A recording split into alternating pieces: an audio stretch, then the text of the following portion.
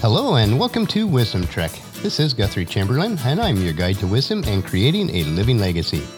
Thank you for joining us for our 7-day-a-week, 7 Minutes of Wisdom podcast. This is day 69 of our trek, and yesterday we looked at the 6 essential components for a rich and satisfying life and realized that it is the simple and the small things of life that make the real difference. Speaking of small things, today we will look at what we should do when we get a pebble in our hiking boots. We are recording our podcast from our studios at the Big House in Marietta, Ohio. When this podcast is originally aired, we will have about 30 family members joining us for the weekend. It's always a great time of fellowship and fun. Although the Big House is always in some state of renovations, we did get most of the rooms back in livable order for the weekend, as we will be having all 6 bedrooms occupied. Everything will fall into place as it should and as it always does. We will now shift our focus to our trek today. We want to learn why it is the small details that we need to take care of when they occur to prevent them from turning into major details. When we hike through the rough mountainous trails of life, it is very important that we have our proper boots or shoes on for the type of trek that we are taking. We need to make sure that they fit correctly and are laced up snugly. Boots and other types of shoes have always played a role in history and culture. Everyone knows the story of Cinderella and the glass slippers, or the tale of Puss in Boots, and remember Dorothy's magic ruby shoes in The Wizard of Oz. Language is littered with references to shoes. We wait for the other shoe to drop, or we experience life in another person's shoes. One has big shoes to fill when he has to take on a new challenge. And there's that phrase, if the shoe fits, wear it. Shoe design can also indicate a person's wealth or social position, as reflected in the quality of the material or the complexity of workmanship used to make those shoes. Shoes can show memberships in a particular group, like cowboy boots or motorcycle boots. High heels can make a social statement, as do a sensible pair of Oxfords. Celebrities are known for the number of pairs that they own. And for me, my favorite pair of shoes is my Birkenstock Super Knoppy sandals. They have small nubs on them and they massage my feet all day long. Since I use a standing desk at all times, I find myself on my feet for 10 to 12 hours each day, and these sandals are the only shoes that allow me to do so comfortably. My mom got me hooked on these when I was in my early adult life after she had purchased a pair and I tried them out for myself. What one does with shoes also makes a statement. Mine is for comfort, but in Middle Eastern countries, for example, throwing shoes at someone is an insult. Wearing the correct shoes or boots for the situation or occasion is important. This is especially true if you are hiking through rough, rugged terrain over many miles. Even when you do have the correct boots and make the proper preparations, you can still get small pebbles in your hiking boots. At first, this may not be noticeable nor present any type of issues. But let's look how a small, seemingly insignificant issues in life can create major problems.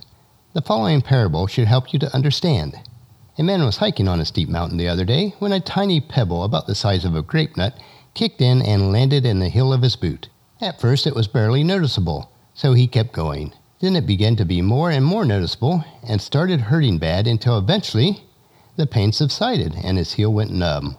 When he got home from the hike, his heel was bleeding and it took a while for his foot to recover. In fact, for the next several weeks, whenever he hiked, it reopened. If he would have just stopped and taken the pebble out right away, it would not have happened. And how often do we do this with our lives? Something that seems like not so big a deal we let stay. Then it becomes bigger, and it brings pain and causes problems down through time, even after it has been removed. So today we want to look at the following 3 steps that we can take to avoid needless pain in our lives.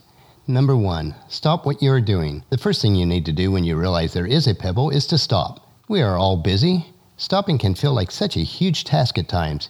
If we stop, people may realize there's something wrong. We get in a rhythm of life and we don't want to slow down. Before big failures or meltdowns, we start to exhibit actions that are uncharacteristic of what we would do normally.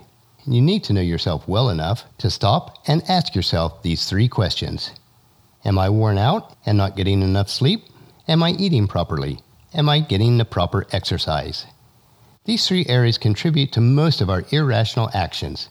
If you are worn out or out of balance in some of the other areas, stop before you do something stupid and look for these triggers in your own life.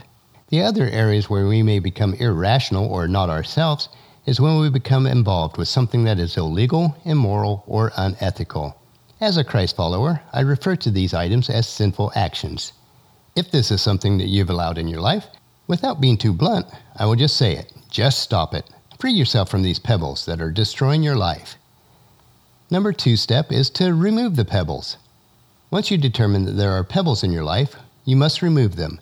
If it is a lack of sleep, then work at getting more sleep, even if it's just another 30 minutes at first. If you're not eating right, then slowly start changing those habits. And if it is a lack of exercise, then start walking an additional 30 minutes each day.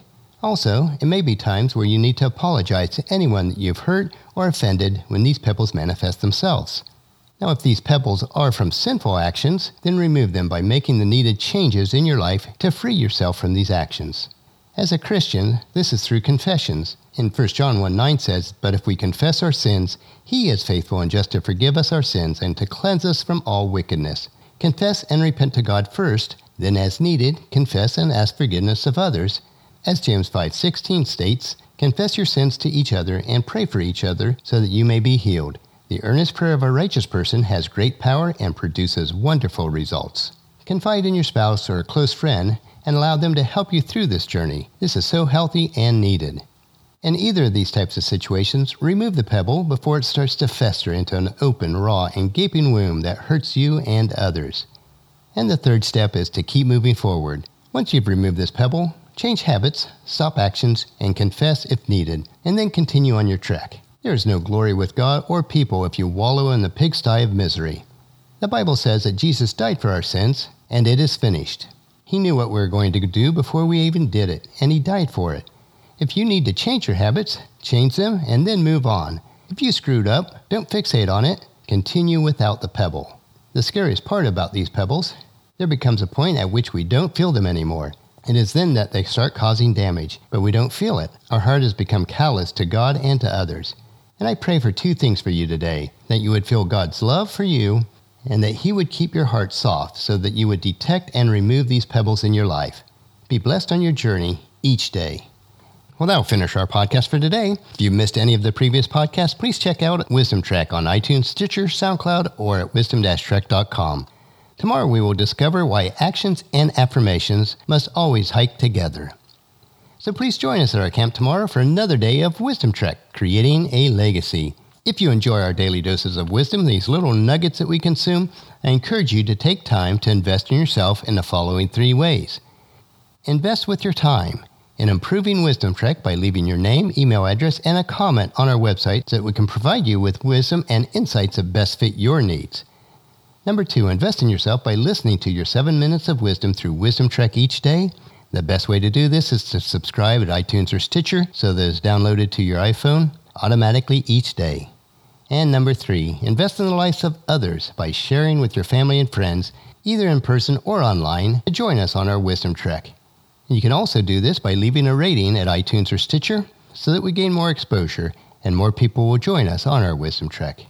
The journal from today's podcast can be found at wisdom-trek.com, where we also have pictures, tweetable quotes, wisdom nuggets, and free resources. Thank you for allowing me to be your guide, your mentor, and most of all, your friend, as I serve you through the Wisdom Trek podcast and journal each day. As we take this trek together, let us always live abundantly or fully, love unconditionally, listen intentionally, learn continuously, lend to others generously, lead with integrity, and leave a living legacy each day. This is Guthrie Chamberlain, reminding you to keep moving forward, enjoy your journey, and to create a great day every day. See you tomorrow.